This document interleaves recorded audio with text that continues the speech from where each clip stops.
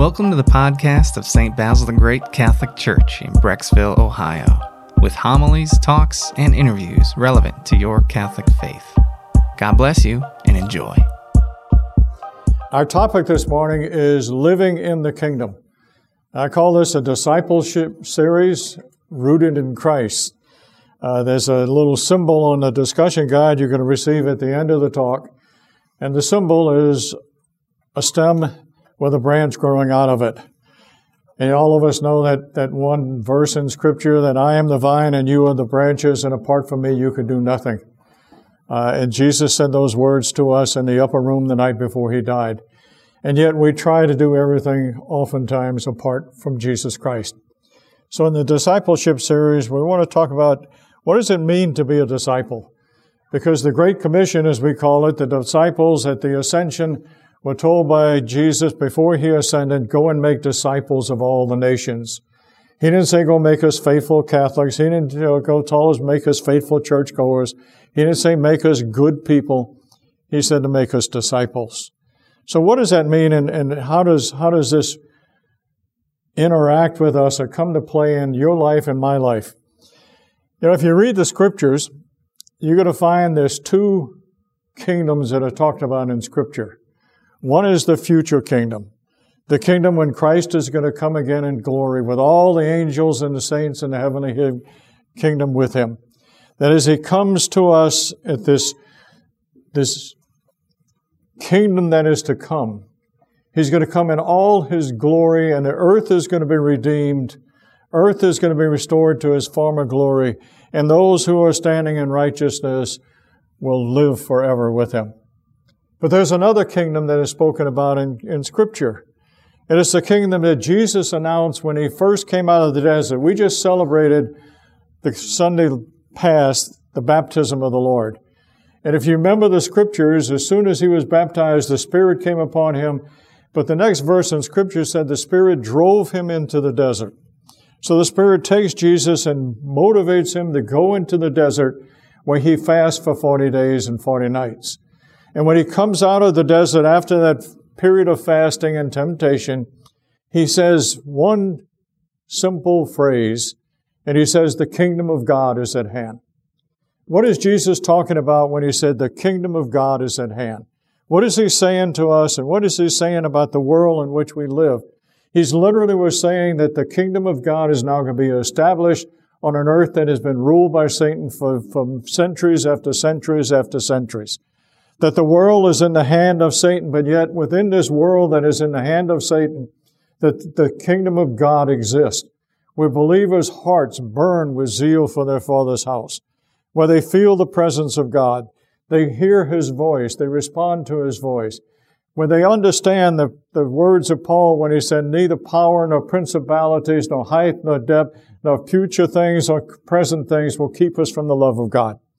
That they feel that presence of God and the love of God each and every day of their lives. And they also understand that they have the ability to tap into the power of God and to do the things that Jesus said again in the upper room when He said, you will do the things that I do and far greater than these because I'm going to the Father. And He says that because He said the Father's going to send you the Spirit. So Jesus was telling you and He was telling me that we are going to do what He did and far greater. And in the kingdom of God, we begin to understand that we do have access to this power of God. So the kingdom of God exists, and that's where the disciples live. That's where disciples interact with the God they're following. But there's something about this kingdom that we don't seem to understand, and we don't recognize, or we fail to begin to even live in it. And I think part of that is, I was reminded of the parable of the pearl of great price. And you know that parable. It's a well-known parable. And Jesus tells us that there's a treasure that's hidden in a field. It's hidden in a field. And He said, if you find it, the one who finds it will sell everything to gain possession of it. So there's something about this kingdom that Jesus was telling us that He came to establish on the earth, that it's hidden from us. It's not within our sight. We can't see it, we can't feel it, but He says to us we have to seek it. We have to search for it. We have to find it. And He tells us this in Matthew's Gospel in chapter 5. He says, Seek first the kingdom of heaven. Seek first this kingdom, and he says, all things will be added to you. So there's this something about this kingdom that Jesus came to establish that we need to search for. We need to make an effort to find it. And our problem with this effort to find it, I think in a lot of ways we're blinded by the kingdom of the world. The kingdom of the world has got us blinded, and it has also got us deceived into what is good and what is holy and how we should be living our lives. Over the 22 years that I've been in ministry, I've begun to understand, and I get this from talking with people, listening to people, listening to holy people, listening to broken people, but also get some of this by looking at surveys. And it seems there's two predominant views of God in the world today. There's a view of God that has God who created the world sitting on the throne. And He's sitting up there looking down at us. He's a distant God. He's an angry God. He's a punishing God. He doesn't seem to hear us when we cry out in His need. This is the God that people say, where is God when you need Him? 9/11, we heard a lot of that. Where was God when we needed Him? In all the disasters of the world, this is a common phrase, where is God in all of this? So we have this image of this God who doesn't seem to care, but He's certainly willing to punish us if we stumble and fall. The rules and the regulation and the laws must be strictly followed, or else we are condemned. That is one vision of God. There's another vision of God that is much gentler, much kinder, is a much more loving God. It's a God that we interact with. He will listen to us, but oftentimes He just listens but without responding. This God, I call it the God of the Gandalf. It's like Gandalf in The Lord of the Rings. You like to be around Gandalf. He's fun to be around. He lights the fireworks. He does beautiful things. He makes us feel good. We laugh. We feel good in His kingdom. But you don't want to cross the power and the might of this God. Like Gandalf, he had tremendous power and ability, and he struck when he was angry and when he needed to fight back. So we have these two images of God, and neither one of those images are correct for us. Again, because we haven't experienced God, then we tend to be living with this image of God that we've gained by living in the world. In order to be able to grasp who God is and what He wants to do in our lives, we need to begin to have an encounter with God. A real encounter like Peter did. Now, you know, Peter, and you're going to hear it this Sunday. You have John the Baptist pointing to the Lamb of God, and it says two disciples were with him. And later it names one of the two disciples as Andrew, Peter's brother. And they follow Jesus, and they want to know where He is staying, and He says, come and see. Come and see. And there's the invitation of God to you and I, to come and to see and to experience. It's the road to Amos, to walk with God, to walk with Him when we don't fully understand, we don't see Him as He is, but then suddenly our eyes will be open and we will understand. But Andrew went to Peter and he said, we have found the Messiah. We found Him. Come and see.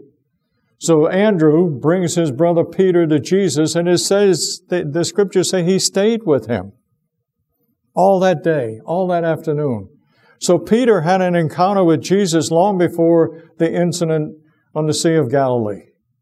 So we have this Peter who spent some time with Jesus, and we don't know anything about what his thoughts were, and I'm not going to speculate. But the next time we see Peter confronting Jesus is when Jesus said, cast your nets and go into the deep and cast your nets, and they had fished all night. And they said, this is useless, but they comply. And of course we know what happened. And what were Peter's words? Depart from me, God, for I am a sinner. Depart from me, for I am a sinner. And that is the image we have of ourselves oftentimes. We are distant from God. He is not distant from us. We are distant from Him because we know that we are not worthy. We know we have done nothing to deserve what God has offered us. And because we have this reaction to our God, and because we have this poor image of who God is, we don't really understand salvation.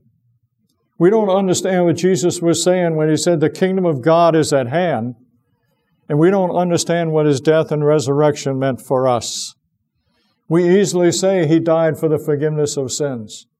We easily say that He paid the penalty for our sin. But the question is, do we really believe it? Do we act on it? And I'll tell you, my experience is that we don't. Because we don't really believe it could be that simple for us. We don't trust what God is saying to us when He said your sins are forgiven. So we hedge our bets. We want to make sure that we do the right thing, that we follow the laws. And it puts a heavy burden on us to live holy lives. And the way we live these holy lives is we make sure that we are following the law as best we can. And when we fail, we go to reconciliation and get right with God again. And we hope that maybe with the time of our death that the right has outdone the wrong. And we do religious, holy, pious things, corporal works and spiritual works of mercy, to make sure that we are appeasing our God, pleasing our God. The world has blinded us to the reality of who God is. And we have been programmed by the world and society to respond this way.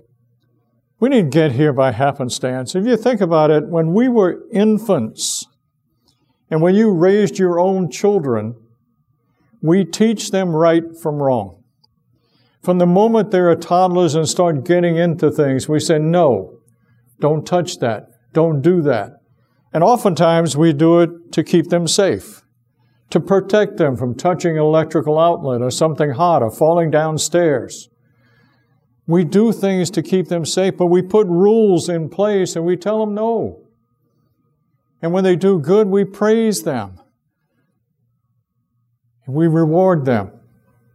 And they learn what is right, and they learn what is wrong, as we did as children. And if you were like me, you always seemed to do the wrong. You know, this was me. I'm telling you, I was one of 8 children. Growing up in a poor family in southwest Louisiana, I was the 3rd of 8. And I was the one who was always first in line for the spankings, for the discipline, when anything went wrong in my town. And I used to think it was a very big town. Till I took Ann back there on our 50th anniversary and found out my town I grew up in was 6 blocks by 6 blocks. And it was my world, and it was a big world. And anything went wrong in that town, if anything broke or a window got broken during the night, they came knocking on my door. Is your son home? Was your son out last night? That was me, the one who always did the wrong. And then we take our children and when they grow up a little bit and we put them in preschool or kindergarten, or when I was there, they didn't have those things, so you went into 1st grade, and guess what happens? The rules get even more defined. You have to do certain things in school to comply. You have to follow their rules and their regulations.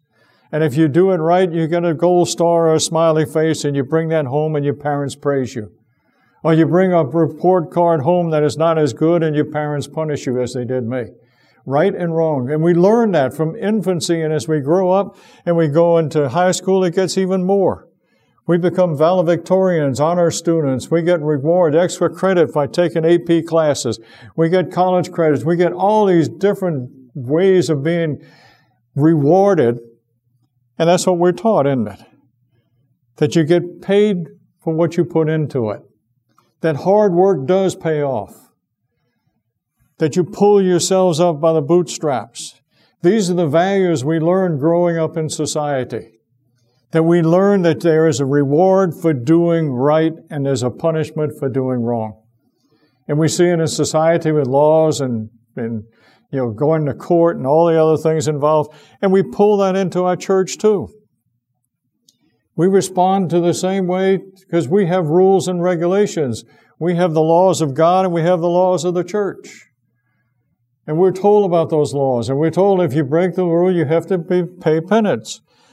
In the old days, you go back in the Old Testament, the way they atoned for sin is they slaughtered calves and bulls, turtle doves, and pigeons and wave offerings.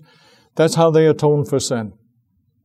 In our society today, we atone for sin by doing corporal and spiritual works of mercy, by doing penance. So we have the same mentality that has been given to us that says we have to earn heaven. And Jesus comes along and says the kingdom of God is at hand. And because of our mindset, we have a faith that depends on our ability to be good. Has a faith that depends on our ability to follow God's will and understand God's will. And we know how that works. We fail. We fail over and over and over again. And it condemns us, and we shy away from God because of that. We pull away from the God. But God intended us from the beginning of creation to live in His presence. When Jesus said the kingdom of God is at hand, He's telling us what God has always desired for us. From the beginning of creation, and to understand this, you have to go back to the beginning of creation. You have to go back to when God made man and woman in His image, reflecting the glory of God. So we have been made in His image and we have intimacy with God. I don't know if you realize this. I've said it before in many other different settings, but Adam and Eve were created sinless. They were without sin when they were created. They were pure. They were holy. They were intimate with God. And you see that in the Scriptures. If you read the Scriptures, you will see the Scripture says that God walked and talked with Adam and Eve daily in the garden. They had this daily walk and talk where they conversed. You walk with friends sometimes. You walk with spouses. What do you talk about? You talk about intimate things. But you see that intimacy even further when it goes into Scripture. Picture this, Adam and Eve and God sitting on a hillside. And the Scripture says to us that God brought all the cattle and all the beasts of the field and all the birds to Adam and Eve to be named. To be named. You know how many mammals there are in the world? Do you realize how many there are? Can you imagine them sitting on a hillside and this parade of animals day after day after day after day coming past, and we're going to name them? Can you imagine the laughter they had with God? What do you name this one, Adam? Oh, that's an aardvark. A what? Where did you come up with that, Adam? I don't know. It just looks like an aardvark. It's a platypus. What made you think of this? But all the birds, too. You know how many different species of birds there are? And my mind says it didn't stop there. He had to name all the insects. He had to name all the fish. He had to name all the crustaceans. I got to go back to my high school biology. But, all these different species of creatures on the earth. How about all the trees and all the flowers and all the shrubs and all the grasses? Everything was named by Adam and Eve sitting with God, talking and laughing about them. It's a chrysanthemum, God. Well, how do you spell that, Adam? I have no idea. But it's going to show up on spelling bees, I bet you. I mean, this is the intimacy they shared. This is the way they interacted with God. Walking and talking with God. And then God gave them the earth and He said, subdue it and make it multiply. Now recognize that we're talking about a place that was perfect. There was no winter, summer, fall, spring. It was one climate constantly. It was perfect. There was no disease. There was no sickness. There was no war. There was no famine. It was perfect. And we were created never to die, to be in God's presence. And yet we know how we lost that. And we lost it because of the temptation of Adam and Eve. And what was the temptation? The tempter comes to them and said, did God really tell you not to eat of all the trees in the garden? And we know that's a lie. Adam knew it was a lie, and he answers, no, God didn't say we're not to eat of all the trees, just the one tree. The one tree. Now imagine how hard this is. Adam and Eve had one commandment. One. The Israelites had 630 they had to follow. And I don't know how many we've got to follow. But they had one. And the tempter planted a seed of doubt in Adam and Eve's mind at that moment? Why did God tell us not to eat of the one? And the serpent answers the question for them. It doesn't say it in Scripture that they asked this question, but you know it was in their mind. Why did God say not to eat from the tree of knowledge? And He says, because your eyes will be open and you will be like gods. They were tempted to believe that God held something back from them. They were tempted to believe that God was withholding something good from them. And we know what happened. They ate of the tree. And this has been the temptation ever since. Actually, if you want to read this, it's an interesting read, and I discovered this. It is a big book, and everything you want to know about Catholicism is in the book. Any questions you may have, you go to the Catechism, it will answer it for you. But in the Catholic Catechism, under the section on sin, go to article, actually it's the prologue to 397. And in 397 it says this, because of the sin of Adam, doubt was planted in man's heart. Now this is the church telling us this, that doubt was planted in our hearts. We doubt God. Did He really say that if we believe we will have eternal life? Did He really say that our sins are forgiven? Did He really say that? And that was the temptation. And you know what happened as soon as they ate of the apple. You know what? Their eyes were opened. And it says they realized they were naked. So they covered themselves. And we look at ourselves and we see our own sin that we try to hide from ourselves and the world and those around us. And we cover ourselves. We've been covering ourselves since the days of Adam and Eve to hide who we are and what we've done from other people. They hid from God. But God seeks them out. He seeks them out. They were hiding in the paradise. We hide behind all the things we do to make ourselves feel good and look good. To make the world think that we are holy, that we are not sinners, and yet we are sinners. Intimacy was lost at that moment. But God began a plan. And this is where all this comes into fruition. God's plan for us never changed. God wanted intimacy with you. He wanted intimacy with me. He wanted an intimacy that is unique and close and personal. And He wanted that, and that is God's desire. And He set a plan in motion to restore what was lost by the sin of Adam and Eve. And it took millenniums to get to that point. But God had a plan, and God was going to be faithful to His plan. As soon as Adam and Eve was expelled from paradise, God began this plan.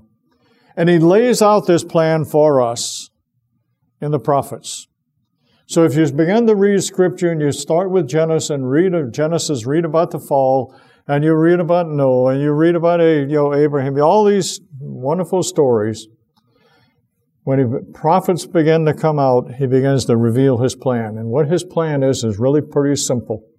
And He sets it up in the book of Exodus and Leviticus and Deuteronomy, the sacrifice of blood for the atonement of sin. And there's one sacrifice that comes out loud and clear, and I think it's found in Leviticus 16. I might be wrong on the chapter. But it talks about the gathering of all the Israelites, all the community on one day. And a live, unblemished goat is led out.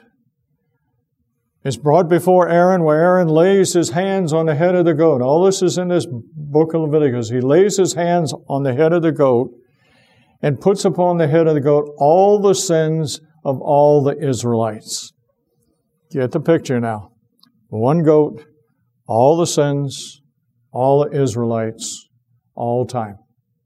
And the goat is led into the wilderness, and he takes, the Scripture says, he carries away the sins of all the people. There's God's plan, simply put, laid out for us by all these sacrifices of blood, but it's the sacrifice of the one true Lamb that is going to set us all free. And He lays all this out in the prophets. And He also lays out other promises that He's going to fulfill for us. And He begins to tell us these things in the prophets. Now, I could go through every prophet and show you what God is going to do for us and who God is. But I'd like to talk about just a couple of places in Scripture to make this as simple as I can for you. And I'm going to go not to Abraham or Isaac or Jacob. I'm not going to go to Noah. I'm going to go all the way to Moses. And you know Moses' story. He was reluctant. He set the people free. They went through the Red Sea. They went through all the hardships. And then they reached Mount Sinai. And the theologians tell us they tried to pinpoint the amount of time from the Exodus to Mount Sinai and the amount of time from Mount Sinai to the Promised Land. And they couldn't pinpoint it because the way Scripture is written, they couldn't give you a definite framework of time. But they all agree it was a short period of time, less than a year, that all of this happened. And we tend to think of them wandering for 40 years, which is true, but it was after they reached the Promised Land and Moses refused to enter the Promised Land. And because he refused to enter the Promised Land, and he had scouts in the Promised Land for 40 days, God said, you will spend 1 year in exile for every day you spent reconnoitering the land that I promised you. 40 days spent 40 years. And Moses never got to enter the Promised Land. So here you have God, this man Moses who He has chosen. They reach Mount Sinai with the people. The mountain is covered with a cloud. There's lightning, there's thunder, there's all this rumbling. And Moses goes up the mountain to encounter God. Now you got to remember in those days, if you saw God face to face, they believed you would die. If you said God's name, they believed you would die. But Moses goes up the mountain to encounter this God that no one could talk to and no one could see. And he encounters God and he gets the covenant with God. He gets the tablet of stones with the 10 commandments. I'm going to be your God, you're going to be my people. And He gave us the 10 commandments, He said, so that we might have life, that we might live. And you know, there was a wonderful things happening on the mountain, and Moses was transformed so much that he glowed and he had put a veil over his face. He was changed so drastically. But after all that happens, Moses says this to God. He said, let me see your glory. How bold of Moses to ask to see God when they believed that if you saw God, you would die. And yet he has the audacity to say, let me see your glory. Let me see it. And God says, you will see my glory, but you will not see my face. And He tells him the next day there's a rock, and He's going to put him in the cleft of the rock. He's going to put His hand over Moses' face, and He's going to pass by. So God passes by on this day. He said, go there. And He says this to Moses. He identifies Himself. He says, the Lord, merciful and gracious, slow to anger, abounding in steadfast love and faithfulness, forgiving iniquity, sin, and transgression. There's the God that we doubt and that we fear. The God who says, if you encounter me, you're going to discover mercy. You're going to discover love. You're going to discover faithfulness. You're going to discover generosity. You're going to discover forgiveness of all things, sins, transgression, everything you could do against me, you're going to experience. That's the God that desires intimacy with you and with me. There's the God we seek to encounter. But then He goes out, and we know how all this transpired with Moses and the people. And He comes to us through the prophet of Jeremiah. Now I could read you any prophet, and I could show you those attributes of God that He told Moses or who He was. I could show it to you in every prophet. I could show you in every prophet where He says He forgives sin. But I want you to pay attention just two prophecies of God. These are promises of God. I don't know if you know this, but there's 250 promises of God in the Scriptures. 250.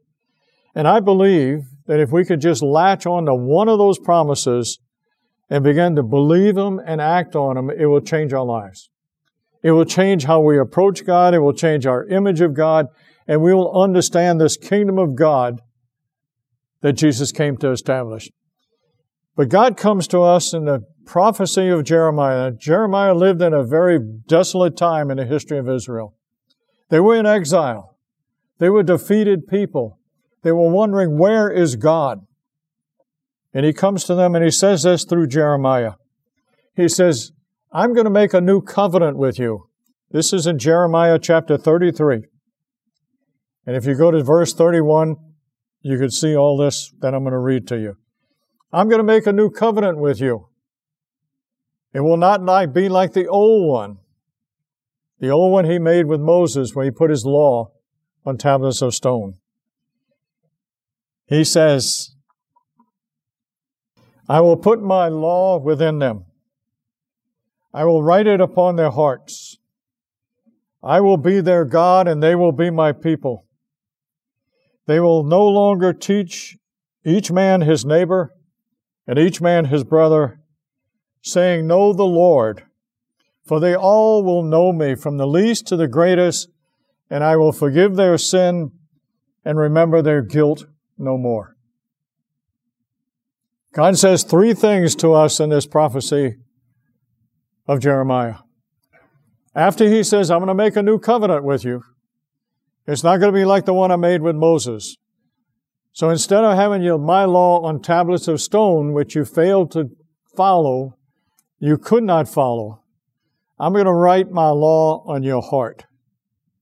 And you're going to be able to follow my law because it's going to be written on your hearts. Something within you is going to make you follow my law. Not by your willpower, as required under the old covenant, not by your own strength, your own desire, your own faithfulness. It's going to spring from within you. I'm going to write my law on your heart. And everyone is going to know me. You will not have to teach people how to know me. Everyone is going to know me. So He's going to write His law in our hearts, and we're going to know Him. To understand what He means when He says, you will know me, you have to understand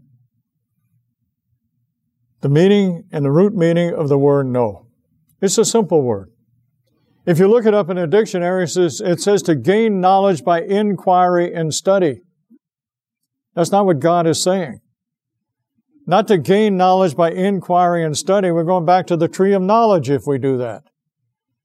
God said, no, you're going to know me. And almost every time you see that word connected with knowing God in Scripture, it's the same root word. It's a Hebrew word, yada. And what it means is, and I'm going to show you how it's used rather than give you a meaning. The first time it appears in Scripture is in Genesis chapter 4, verse 1. So early in the beginning, in the paradise that God created for us, and after they were expelled from paradise, God says this, and the Scriptures uses this word, this Hebrew word, yada, and it says, Adam knew Eve, and she conceived and bore Cain. Do you grasp the meaning of that? Adam knew Eve. He had intimacy with her. And she conceived and bore a son. And God said, this is how you're going to know me. You are going to have this physical intimacy with me. We are going to become one flesh, one mind, one soul. That concept of marriage that the church teaches us. The two become one. We become sons and daughters. That's what He's saying here. It's a powerful statement by God. But it's more than a statement, it's a promise. It's a spiritual truth that never can be revoked. And then He says this remarkable thing. He said, and I'm going to forgive your sin and remember your guilt no more. What are we going to be judged on? I worry about my sins, and He's telling me He's already forgotten my sins. I can see myself going to the pearly gates, and He says, who are you? I'm Dave. What are you doing here? I'm here for judgment. You told me I'm going to be judged. Well, what are you going to be judged on? Well, you know, God. I don't know. I forgot. I'm a senior citizen. I've been around for a long time. You know? I mean, this is what God is saying to us. I forget. I think it puts us more stringent lifestyle make us understand that God requires more of us than just following the law. And He says that to us. He says, I don't want your sacrifice and offerings. I want your hearts. I think what we're judged on, and you read this in the Scriptures, both in the Old Testament and the New Testament. In Psalm 139, in one of the versions, it says, in His book is written every one of my days, and the good deeds I have prepared in advance for you. Good deeds I prepared in advance for you. Paul echoes that in 2 Ephesians verse 10, and he says, we are God's handiwork created in Christ Jesus for the good works He has prepared in advance that we might live in them. So I think we're going to be judged. Are we living in God's will? That today, on January the 14th, 2021, God had a plan for my life, He had a plan for your life. Am I doing God's will today? This is a question I have to ask myself all the time. Am I doing God's will today? I like doing these things. Am I doing this for me, or am I doing it for God? This is the examination I have to go through in my own life. And we need to do the same thing, because this is what God told us. 250 years went by. And God now comes in the prophecy of Ezekiel. And He tells us how He's going to fulfill this promise He made to us through the prophet Jeremiah. You find this in Ezekiel chapter 36, verse 26. And He says, I will sprinkle clean water upon you, and you shall be clean from all your transgressions. What is this clean water that He's talking about? Remember the words of Jesus on the Feast of the Atonement, the greatest feast, when He stands up and He says, out of me, out of my heart, the Scriptures say, the root meaning of the word, out of me, out of my kolios, out of my heart, will flow living water. Will flow this living water. God is saying, I'm going to sprinkle this clean water over you and cleanse you from all your transgressions. A new heart I will give you, and a new spirit I will put in you. I will take out of your flesh the heart of stone and give you a heart of flesh. I will put my spirit within you and cause you to walk in my statutes and my decrees, and you shall live in the land that I will give you. I will put my spirit within you and give you a new heart and cause you, motivate you, make you follow my statutes and decrees. It's not by our might, it's by the Spirit working within us that we become holy men and holy women.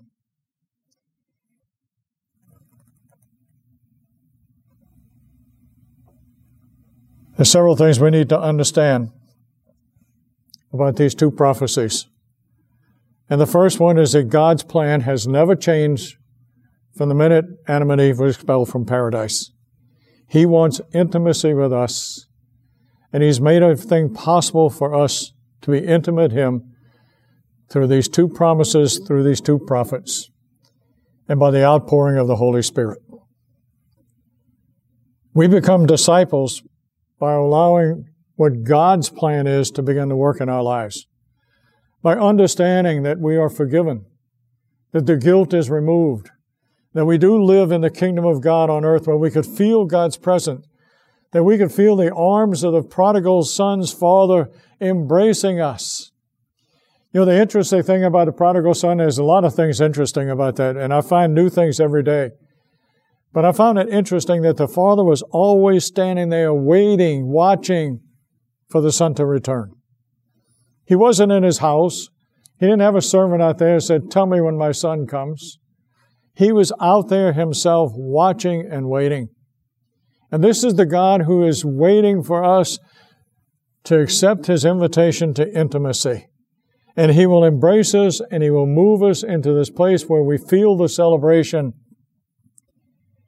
and we begin to walk in this kingdom of God on earth. The entire concept hinges on this one sacrifice, that our sins are forgiven, and we don't have to earn God's favor. We cannot appease God, but we can live in God's grace.